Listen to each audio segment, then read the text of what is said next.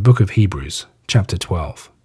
Surrounded then as we are by these serried ranks of witnesses, let us strip off everything that hinders us, as well as the sin which dogs our feet, and let us run the race that we have to run with patience, our eyes fixed on Jesus, the source and the goal of our faith. For he himself endured a cross and thought nothing of its shame because of the joy he knew would follow his suffering, and he is now seated at the right hand of God's throne. Think constantly of him enduring all that sinful men could say against him, and you will not lose your purpose or your courage. After all, your fight against sin has not yet meant the shedding of blood, and you have perhaps lost sight of that piece of advice which reminds you of your sonship in God. My son, regard not lightly the chastening of the Lord, nor faint when thou art reproved of him. For whom the Lord loveth he chasteneth, and scourgeth every son whom he receiveth.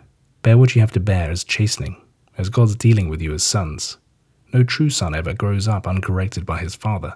For if you had no experience of the correction which all sons have to bear, you might well doubt the legitimacy of your sonship. After all, when we were children we had fathers who corrected us, and we respected them for it. Can we not much more readily submit to the discipline of the Father of men's souls, and learn how to live? For our fathers used to correct us according to their own ideas during the brief days of childhood, but God corrects us for our own benefit, so that we may share in his holiness. Now obviously no chastening seems pleasant at the time. It is in fact most unpleasant. Yet when it is all over, we can see that it has quietly produced the fruit of real goodness in the characters of those who have accepted it. So tighten your loosening grip and steady your trembling knees. Keep your feet on a steady path, so that the limping foot does not collapse, but recovers strength. Let it be your ambition to live at peace with all men, and to achieve holiness, without which no man shall see the Lord. Be careful that none of you fails to respond to the grace of God. For if he does, there can spring up in him a bitter spirit, which can poison the lives of many others. Be careful too that none of you falls into impurity, or loses his reverence for the things of God, like Esau, who sold his birthright for a single meal. Remember how afterwards, when he wanted to have the blessing which was his birthright, he was refused. He never afterwards found the way of repentance, though he sought it desperately, and with tears. You have not had to approach things which your senses could experience, as they did in the old days, flaming fire, black darkness, rushing wind, and out of it a trumpet blast, a voice speaking human words. So terrible was that voice, that those who heard it begged and prayed that it might say no more. For what it had already commanded was more than they could bear, that, if even a beast touched this mountain, it must be stoned. So fearful was the spectacle that Moses cried out, I am terrified and tremble.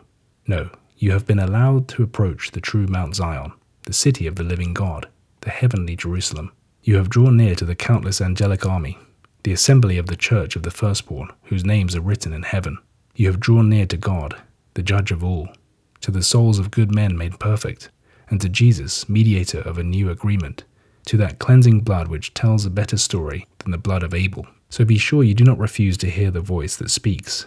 For if they who refuse to hear those who speak to them on earth did not escape, how little chance of escape is there for us if we refuse to hear the one who speaks from heaven?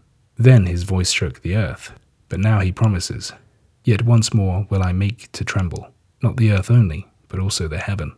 That means that in this final shaking, all that is impermanent will be removed, that is, everything that is merely made, and only the unshakable things will remain. Since then we have been given a kingdom that is unshakable, let us serve God with thankfulness in the ways which please him, but always with reverence and holy fear. For it is perfectly true that our God is a burning fire.